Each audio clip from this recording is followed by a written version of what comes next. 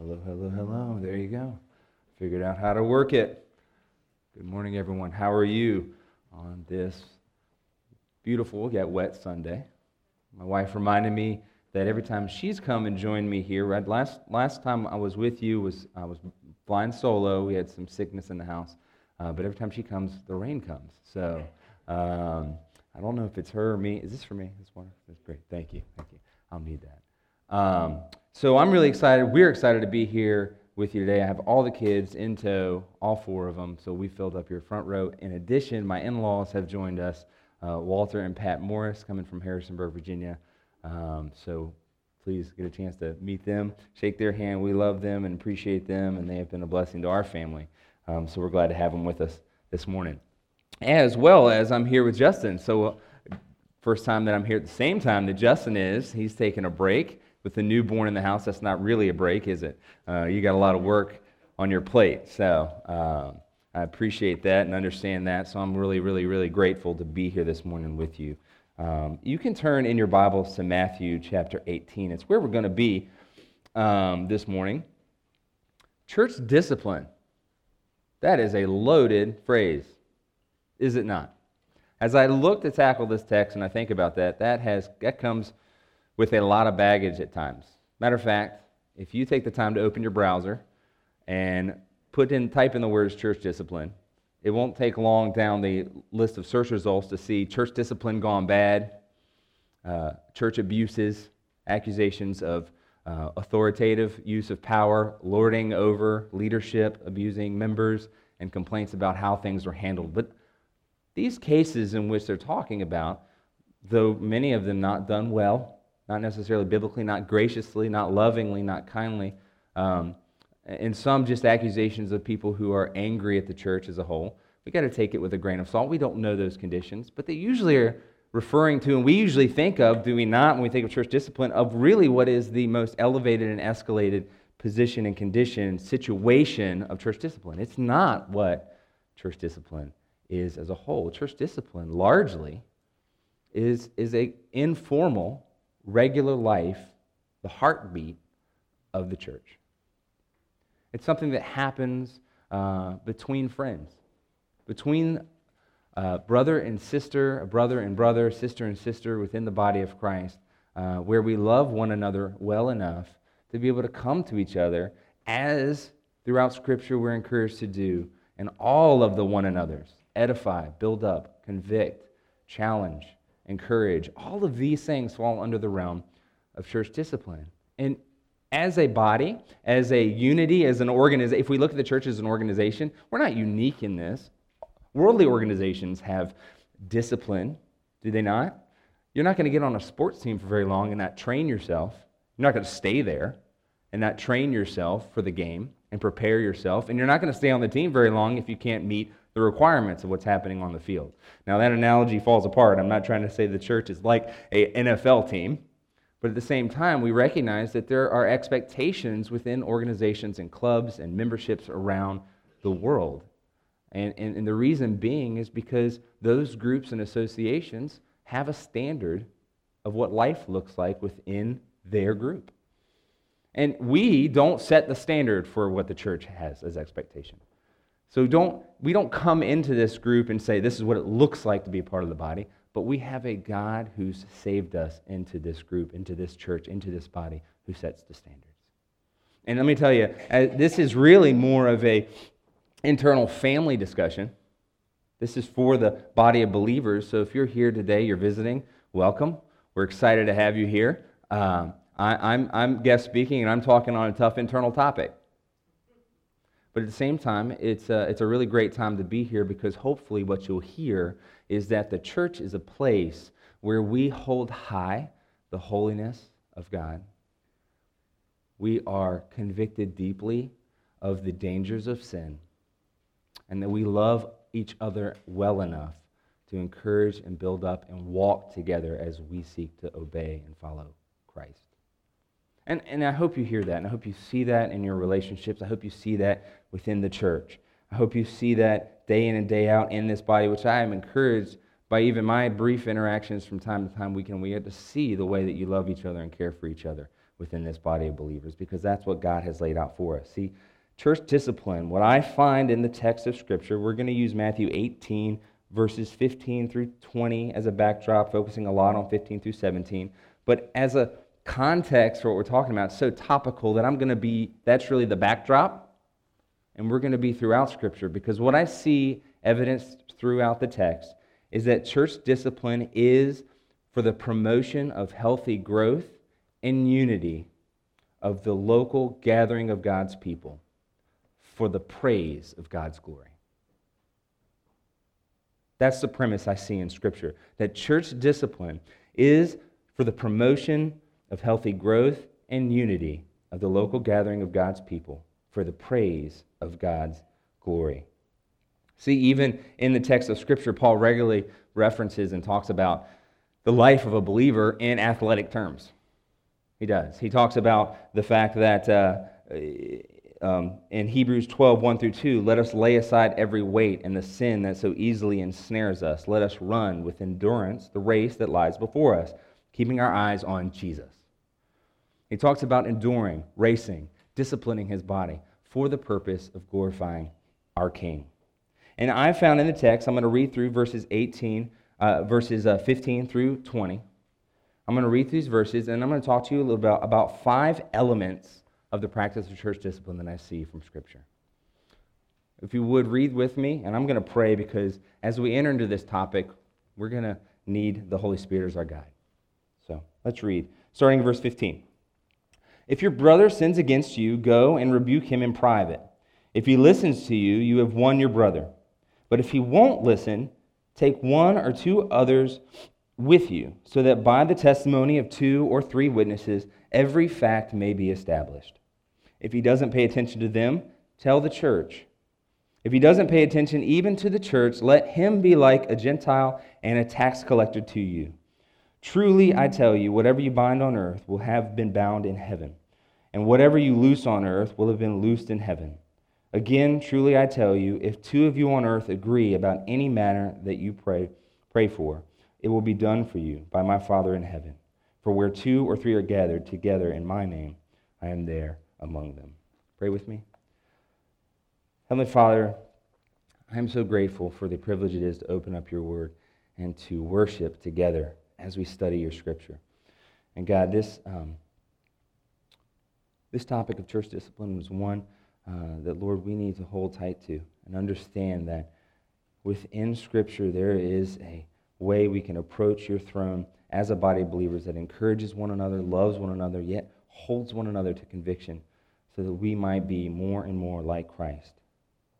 God, I pray that as we walk through this text, your Spirit would guide us, you would teach us, instruct us, and would fill our hearts so that we walk out of here more like Jesus than we did when we came in. And we ask this all in your Son's name. Amen. So there are five elements that I'm seeing in Scripture that I want to bring before you about the practice of church discipline. And the first one is this: church discipline is for the people of God's family. It's for the people of God's family. See, church discipline is not applied broadly to believers and unbelievers alike. It's not intended for that, because from the very, very beginning, God has been doing the work of bringing together and setting apart a people for himself. Jesus sets the context for this in verse 15 when he first says, if your brother sins against you.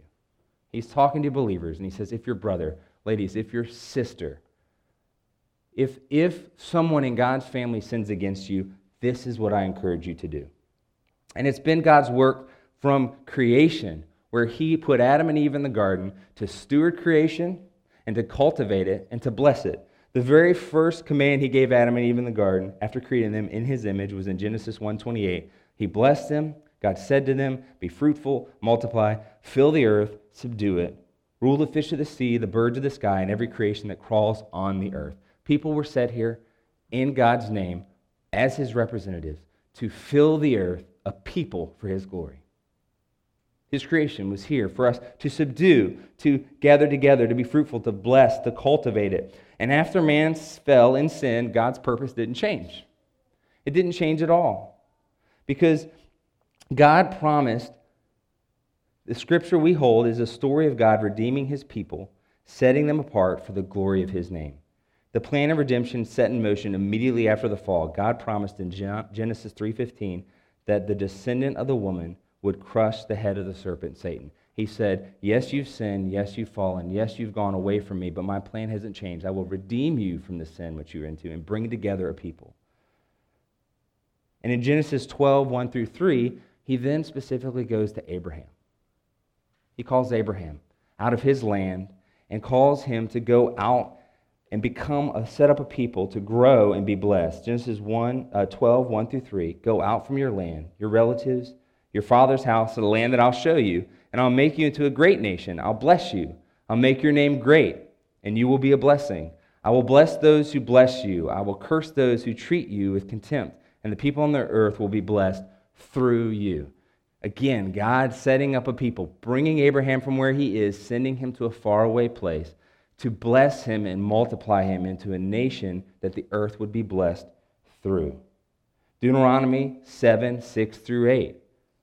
Again, God says, for you are a holy people belonging to the Lord your God.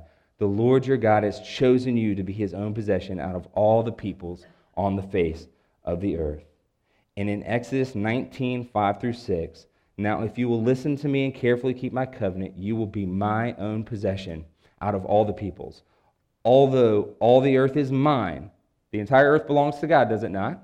Although it all is mine, you will be my kingdom of priests and my holy nation. Throughout the Old Testament, Jesus is talking to Israel and setting them apart as God's kingdom of priests. And what are priests? What is their role? Priests are intermediaries between God and man. God is setting aside a people who are representatives of his name to the world. Ambassadors to the world of the God that they represent. And in the Old Testament in particular, God is setting apart Israel through which redemption would eventually come. That's the promise he made in Genesis after the fall, where he tells Adam and Eve that your seed will crush the head of the serpent. And now the people of Israel are being set aside and set apart to be the conduit through which Jesus Christ, the Redeemer, the seed of the woman who would then crush the serpent. And through these people, Jesus Christ would come. And when he came, if you read in the Gospels, Jesus comes and he starts to try to reconnect, try to bring to light all the things in the law that had been established and to clarify, not to destroy the law, but to fulfill and clarify for God's people what God's purposes is in them and through them. Matter of fact, the times that we saw Jesus most enraged, if you recall the stories of him cleansing the temple.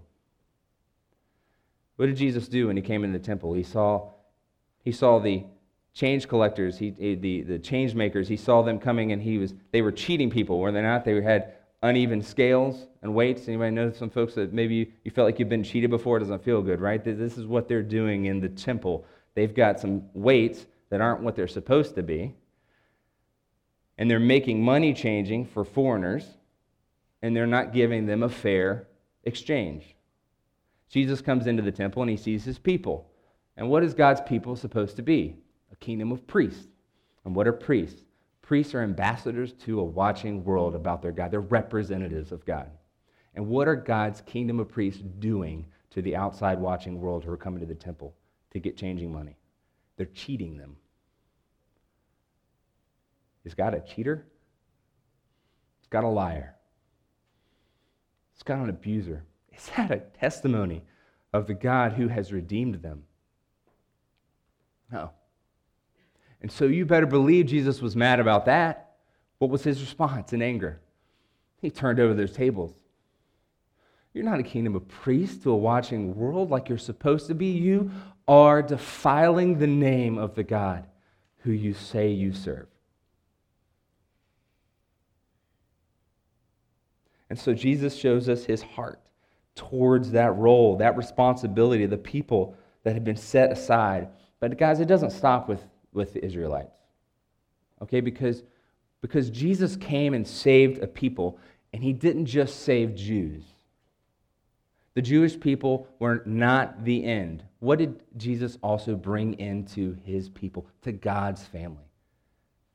Well, in Galatians chapter 3, verses 27 through 29, Paul says, "For as many of you have been baptized into Christ, have put on Christ like a garment. There is no Jew or Greek, slave or free, male or female, for you are all one in Christ. And if you belong to Christ, then you are Abraham's seed, heirs according to the promise." Brothers and sisters, we may or may not have a background that's Jewish, but if we are in Christ, we are all heirs according to his promise. We are Abraham's seed. We are descendants. We are God's people, called together for his glory. Ephesians 2, 8 and 9, maybe you've heard this, "For by grace are you saved through faith, and that not of yourselves is a gift of God, not from works, so that no one can boast." It continues on in verse 10 and through the end of the chapter in 22, and saying this, "We are his creation, created in Christ Jesus for good works, which God prepared ahead of time so that we should walk in them. So then, remember that at one time you were Gentiles in the flesh, called the uncircumcised, by those called the circumcised, which is done in the flesh by human hands.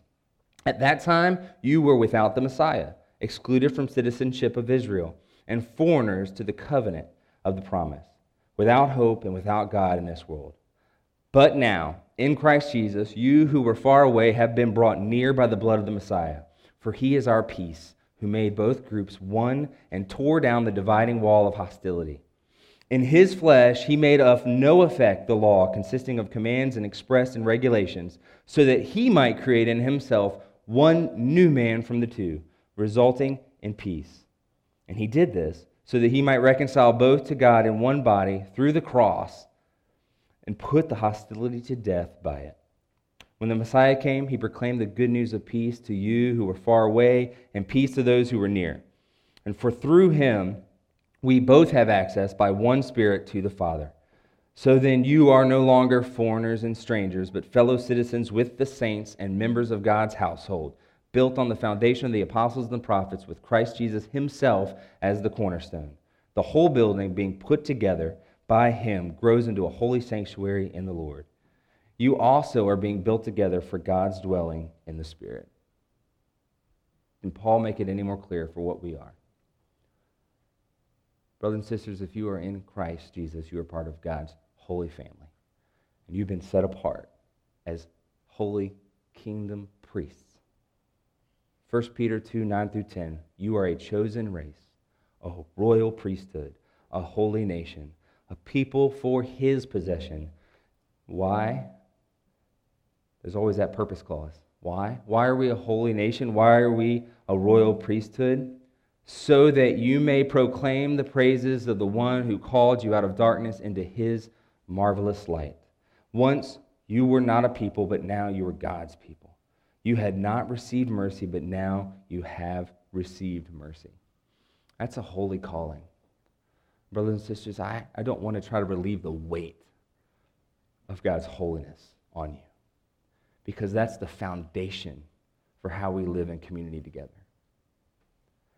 That we serve a holy God, that he has set us apart as his priests, his ambassadors to a watching world, a world who is ready and willing, more than willing, to reject Jesus Christ. You don't have to go far for that. You don't have to seek very hard to find people who are willing to reject the God of the Bible and Jesus Christ whom he sent. And you are a reflection of him to this watching world. You are priests if you are in Christ. We're set apart to be holy. 1 Peter 1, 15 through 16, God makes it very clear. As the one who called you is holy, you are also to be holy in your conduct. For it is written, be holy because I am holy. And brothers and sisters, I feel, no, I don't feel. It is most apparent that we don't hold God's holiness in high enough regard. God is altogether other. He is separate. His holiness is unmarred, pure, right, good. We throw around the term good very, very loosely, right? We're like the rich young ruler that came to Jesus and said, hey, good teacher. he would have just called any teacher good. So it's important when we see what Jesus' response is. Why do you call me good? There's no one good but God.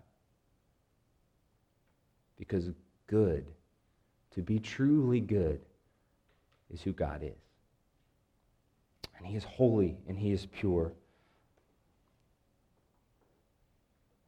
A former pastor who's passed away, R.C. Sproul, wrote a book called The Holiness of God, in which he covered from the topic of God's separate holiness from cover to cover. It's a good, encouraging read, a challenging, convicting read, to dive deep into the ideas of how holy God is. But he has this quote that I'd like to read to you about God's holiness in comparison to our sin. Sin is cosmic treason. Sin is treason against a perfectly pure sovereign. It is an act of supreme ingratitude toward the one to whom we owe everything, to the one who has given us life itself. Have you ever considered the deeper implications of the slightest sin, of the most minute peccadillo? What are we saying to our Creator when we disobey Him at the slightest point? We are saying no to the righteousness of God. We are saying, God, your law is not good. My judgment is better than yours. Your authority does not apply to me. I am above and beyond your jurisdiction, and I have the right to do what I want to do, not what you command me to do.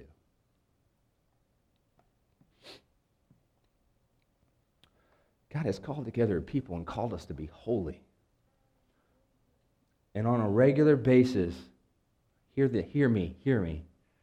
James says, if you say you're without sin, you're a liar. But our sinful, rebellious heart on a regular basis is telling God, I have the right to do what I want to do, not what you command me to do. And friends, that's the context and the foundation we lay for church discipline. Because we have to understand and bear the weight of what is the consequence of sin. Yes, for all have sinned, and the wages of sin is death, is it not? On the regular, we see the testimony of Scripture is that the pathway towards sin, the pathway to disobedience, to iniquity, is one of death and destruction. And if we are a holy people of God, set apart for His praise and glory, then do we not love one another well enough to try to curb us from that death and destruction? Or do we rather not believe or really, really believe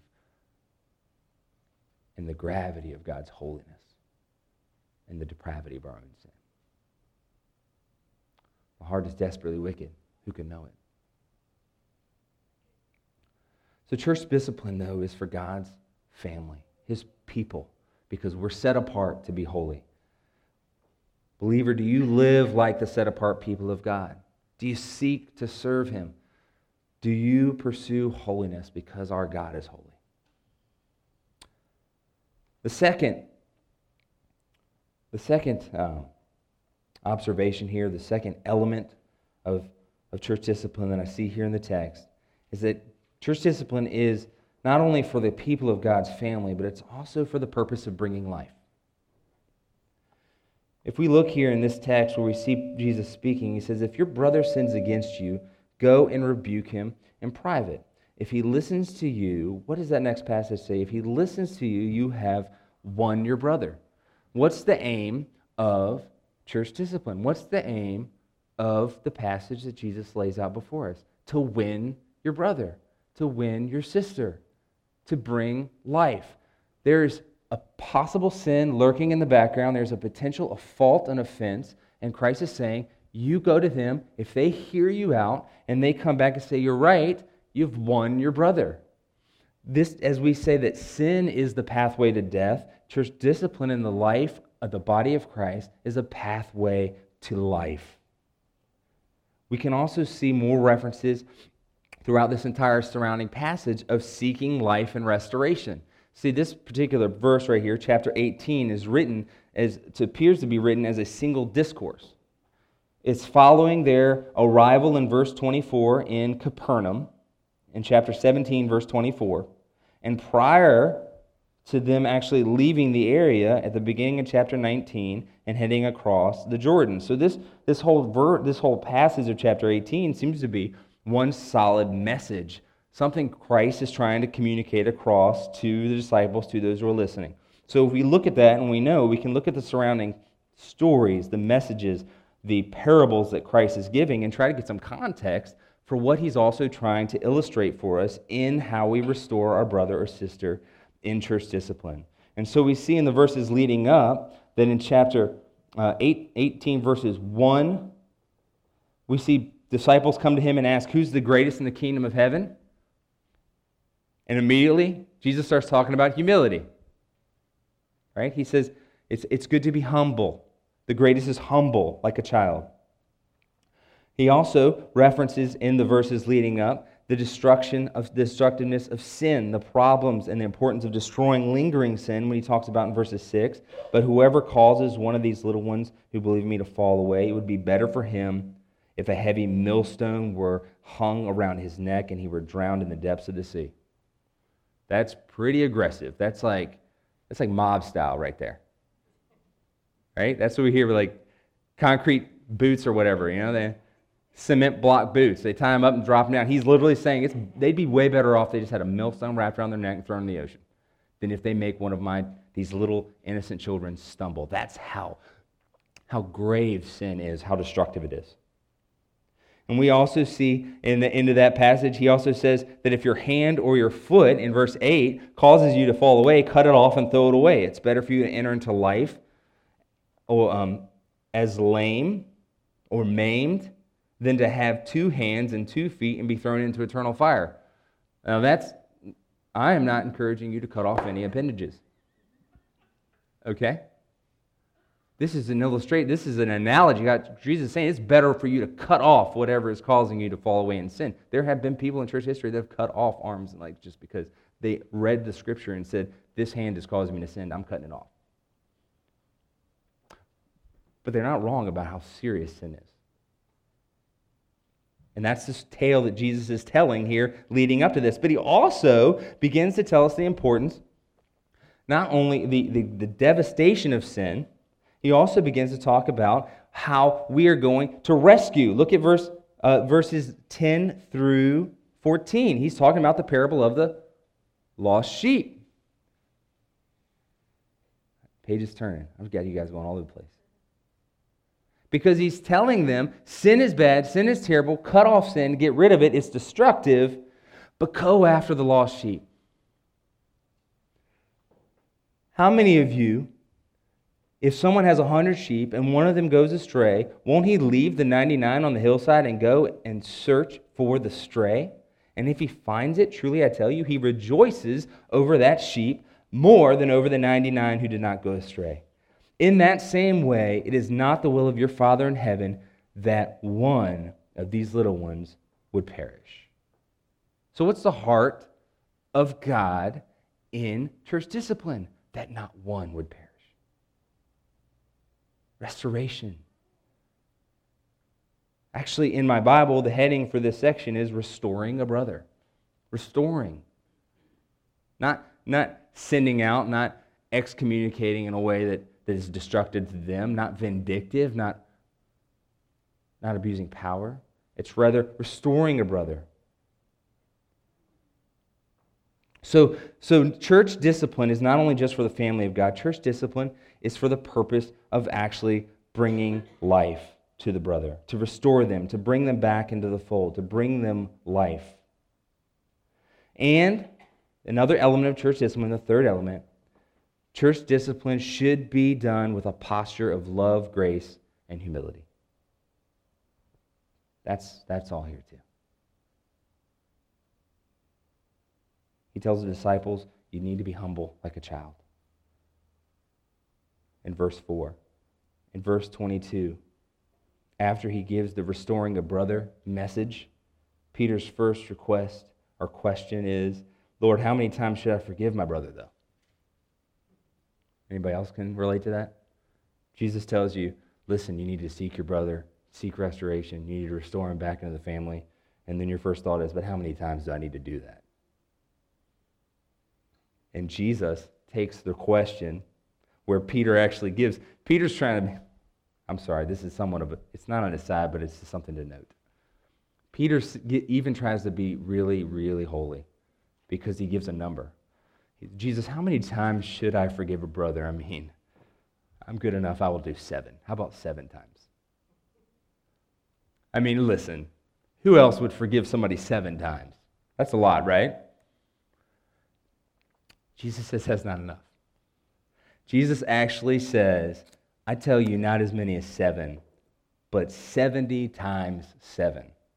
Any mathematicians in here? I'll just give you a hint. He was not actually telling you just to do 490 times. How many people are going to keep track of 490 times? If you keep that tight of an account, we got to talk about your heart, all right? If you got a book of forgiveness, right? Listen, I got to tell you something. I've done 399. You're getting really close. No. What Jesus is saying, listen, you can't keep count.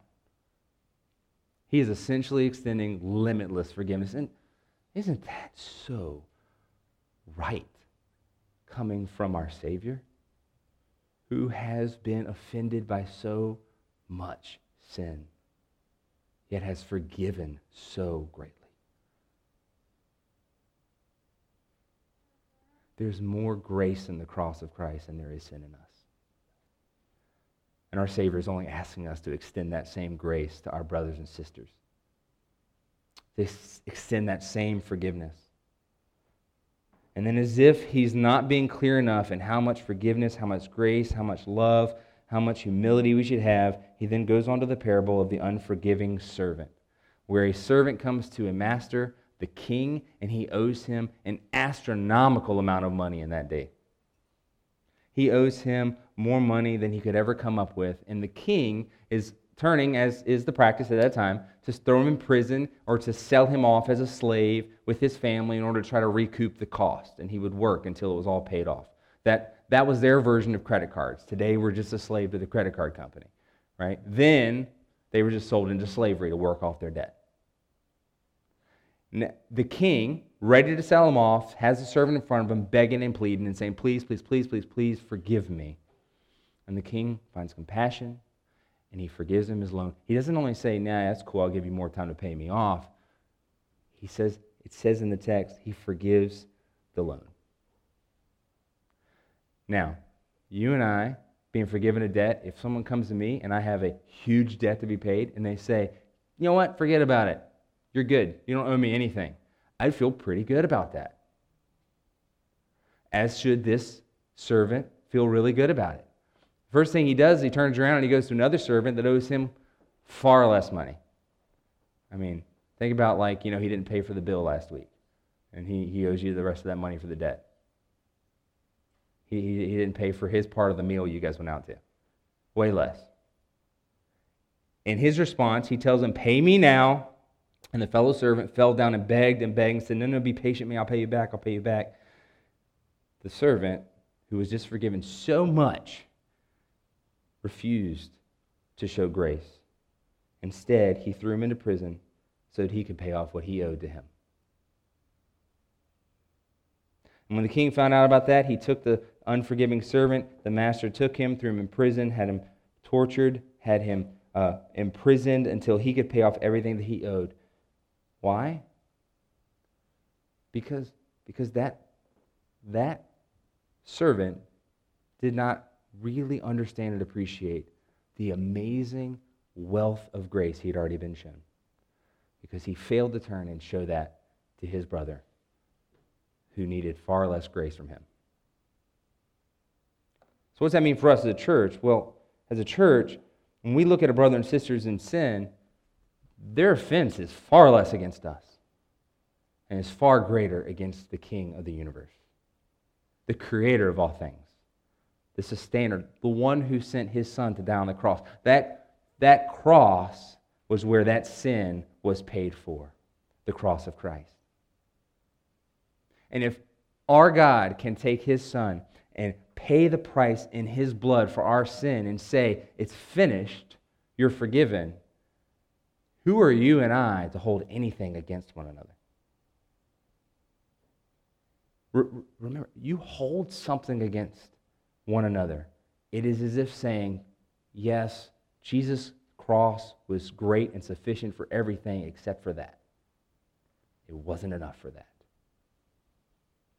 I need more. Do you hear that? Do you see the arrogance of that? The evil in that.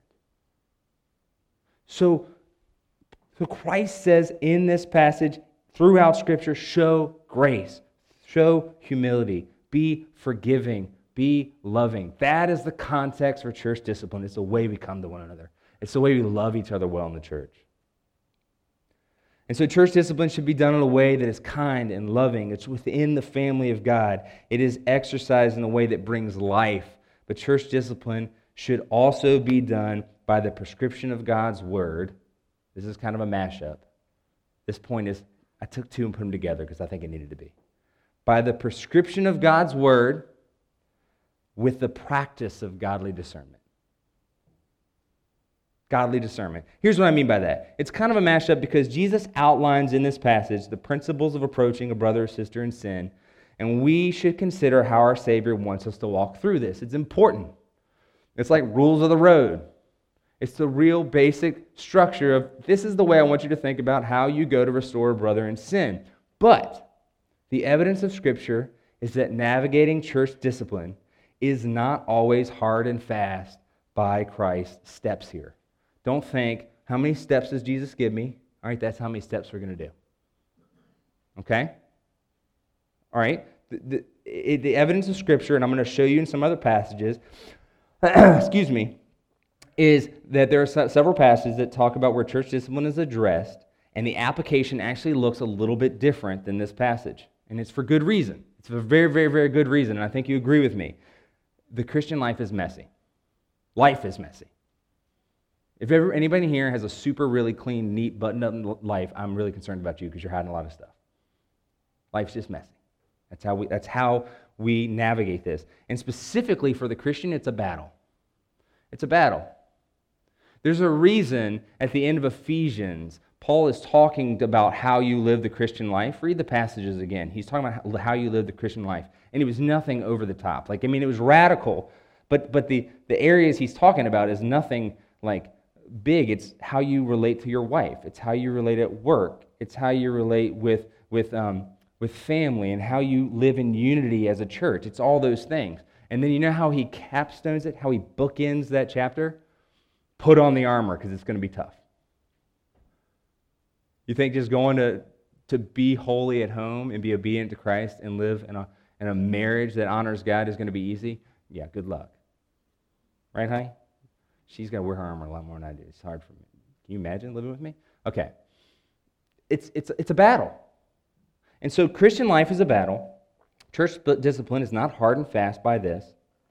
And so we have to use some godly discernment as we apply these principles laid out by Jesus. Remember that we talked about this in terms of even athletic achievement. You train and you practice and you work hard, right, for how things should be, but then you get into the field of play, you get into the activities, you get into the game, and you have to learn and use discernment. Navy SEALs, military elites, they all train and they prepare hard before they ever see combat. Well, when their boots are on the battlefield, they have to make some important decisions in the moment on how they apply their training. Do they not? It doesn't look all neat and put together like the textbooks write up. The battlefield of the Christian life is even more critical to navigate well and in wisdom. 21st century philosopher Mike Tyson is famously quoted as saying, "Everyone has a plan until they get punched in the mouth." And truth is, may have been a flash of wisdom, but there's truth in that message.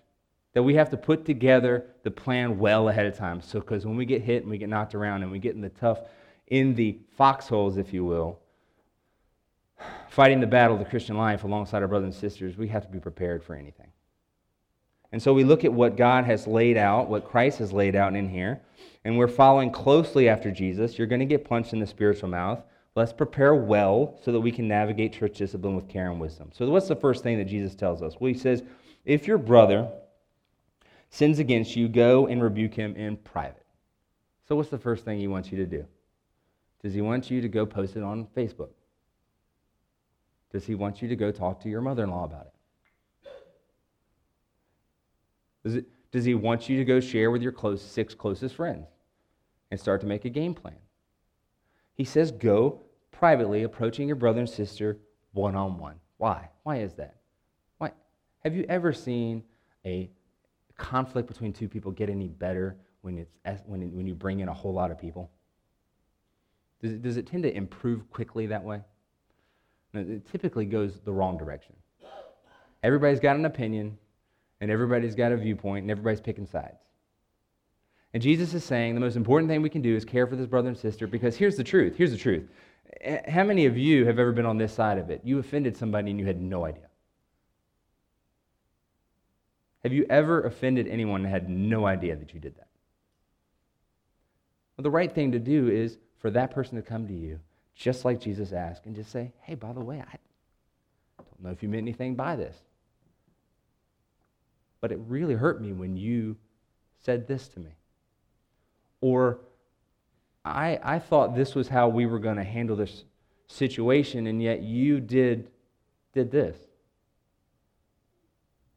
And I will promise you, 9 times out of 10, most of the time, I might go throw random statistics out there, a lot of the time, you're going to find out the person didn't know or going to try to make things right immediately. And this is why I say largely church discipline happens really informally. It's just people loving each other and living life together. And sometimes it's much more serious than that. Sometimes it could be a concern over their marriage. Maybe you have been in a situation where you've seen someone you care for, a husband or wife, that it's just, from the outside, things don't look like they're going well for them. And within the body of believers, what we know is that the marriage is a place where God is glorified in the unity of a man and a woman. That we are putting the gospel on display. And if there's danger in that relationship, if Satan is going to attack a place in the marriage, it's going to happen. It's going to happen in marriage. You're going to see Satan attacking. You're going to see the enemy come in, and we can come alongside one another and make it known to them in a loving and caring way with a posture of grace and humility. And so we would come to them one-on-one and say, hey, brother, something doesn't seem right here. And then Jesus tells us, if he listens to you, you have won your brother. Again, bringing life. That's our aim, right? That's our goal. That's our goal. Verse 16, but if he won't listen, take 1 or 2 others with you, so that by the testimony of 2 or 3 witnesses, every fact may be established.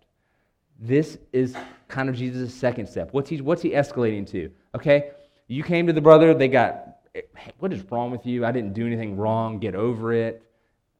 Now we got a problem. We're getting a little bit of attention between 2 people within the church, so go get 2 or 3 others. We want to have people join alongside us. Not folks who are just going to take your side, not people who, it doesn't say you have to go get someone who's a minister or a leader. This is simply going within the assembly to 2 or 3 people who love and care for you and this person the same way that you love this person, and bring some accountability to bear. Just says, hey, what's up? Justin said he came and talked to you about this, and you really didn't care. You were unrepentant. You were angry at him. What's the problem? And there's several things that happen with that. First, Jesus is appealing to the Old Testament law in Deuteronomy 19 through 15. We read, one witness cannot establish any wrongdoing or sin against a person, whatever that person has done. A fact must be established by the testimony of 2 or 3 witnesses. So what happens is, if you really think something's wrong, those 2 or 3 people can come and talk and bear witness to what you're saying. That yes, this person is in sin and there's a problem here. To help bring clarity, but also bring accountability. Because what we have, if we're in a position of humility, we have to acknowledge the fact that we might be wrong. Is it possible that we come to someone and we're offended or we think they're in sin and we're actually wrong about it? You better believe it. And if we're humble about it, we have these two or three others that Jesus talks about to help bring some accountability and to bring some witness to what's happening. So he goes on, he said, if he doesn't, in verse 17, pay attention to them, tell the church. Now it's escalating. Jesus is saying that at this point, and this is only, I believe, the second time in this context, the word ecclesia, which means assembly, it's the idea of people gathering together for something. He's simply talking about bring it to the whole group, the gathering, the other believers. Bring it to other people. Why? Because we love this person too much to not talk to them about the sin that we see in their life. And it's clear that they're living unrepentantly. It's clear at this point we have witnesses who are also speaking to that truth, and we're having the assembly come together to say, we don't know what we need to do. We want life for this person. They're going down a road of destruction, and we want to see good for them. And guys, listen, this 1, 2, 3, 4 steps, again, it is very important to use discernment. Because it might be one step. You know what? We're just not getting anywhere. I'm bringing in some other folks with me. Because we have to be patient with each other and kind and gracious. Because in the end, the goal is life and restoration. But we also acknowledge the fact, if we're in the body of believers, that we're all with sin in our life. We have sin that we need to take care of, that we need to run away from, that we need to destroy, we need to kill. And if someone is unwilling to acknowledge a fault or unwilling to be repentant, that's a very serious issue within the body. It's not good for them, and it's not good for the church. And so Jesus says, bring it to the assembly. Bring it to the church. And if he doesn't pay attention even to the church, finally treat them as an unbeliever. Treat them as a Gentile and a tax collector to you. Now, does that mean the church shuns that person? No. Do you shun unbelievers? I hope not. I hope you don't. Do you just entirely only associate with your church filled with believers? We'll have other things to talk about. Jesus is rather saying, just acknowledge what seems to be apparent by how they're behaving. Does that make sense? See, here's the deal. You and I, we don't determine anybody's salvation. Can we get that on the table? We can't. We don't. Never will. Only God knows. And only by the time we get to eternity will we really see those who are saved in the end. Paul refers to it on the regular as those who persevere to the end, because we can deceive one another. I mean, the really, really good kid in Sunday school, watch out for him. Okay? He just knows how to play the system. I was that kid.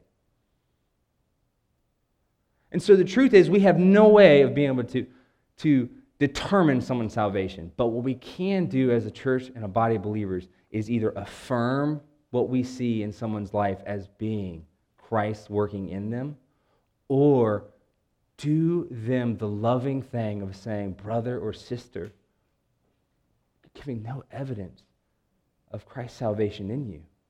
You're heading for death and destruction.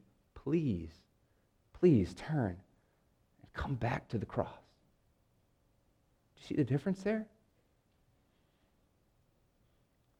You're not shunning someone. You're not hating someone. You are hopefully, like with all other believers you know, saying, please come to life. Please come to the cross. Please come to Jesus. Look to him. And Jesus says that person that you're now trying to restore is giving no evidence of saving faith. And so you would be unloving to let them think they are, or let them just live that way. And so treat them as a Gentile and a tax collector. Set them apart from the group and say, God, we love you. Please come. Please learn. Grow together. Read the Bible. But I just want you to know we need you to repent and come to Jesus because we don't think you're saved. We don't think you actually know him because you're not living like you do.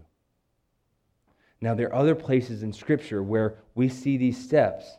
applied a little differently. See, most of the time we talk about this being kind of informal, and sometimes it escalates.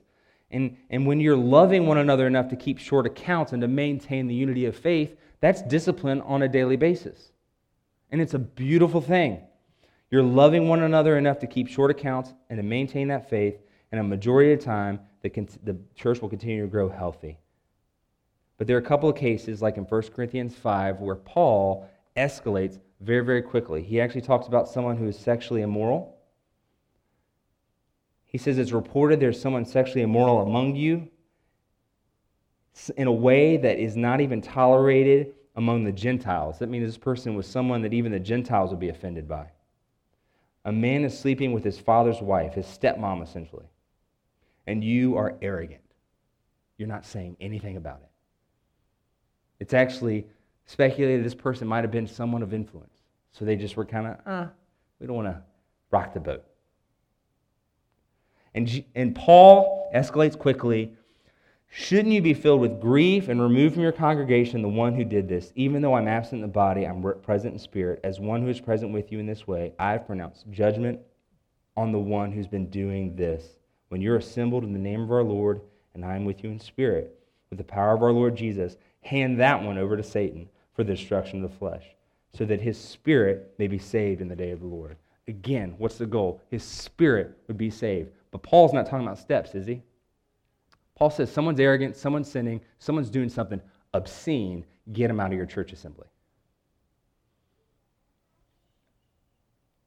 There's a difference of the case, right? The context, the situation. This is where I'm talking about discernment. Paul doesn't say go to them and talk to them. They've had a chance. It is public.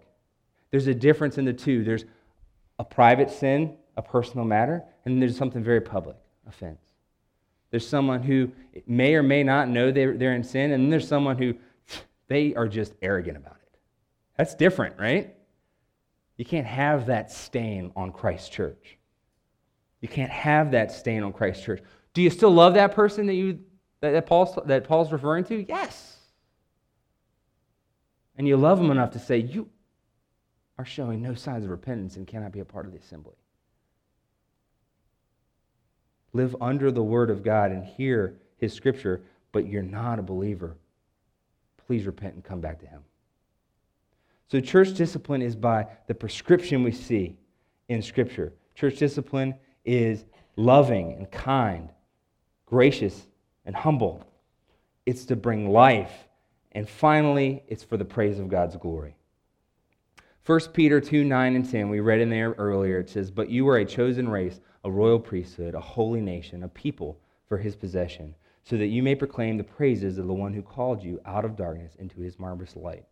Once you were not a people, now you are God's people. You had not received mercy, now you have received mercy." The purpose given is that you may proclaim the praises of the one who called you out of darkness into His marvelous light.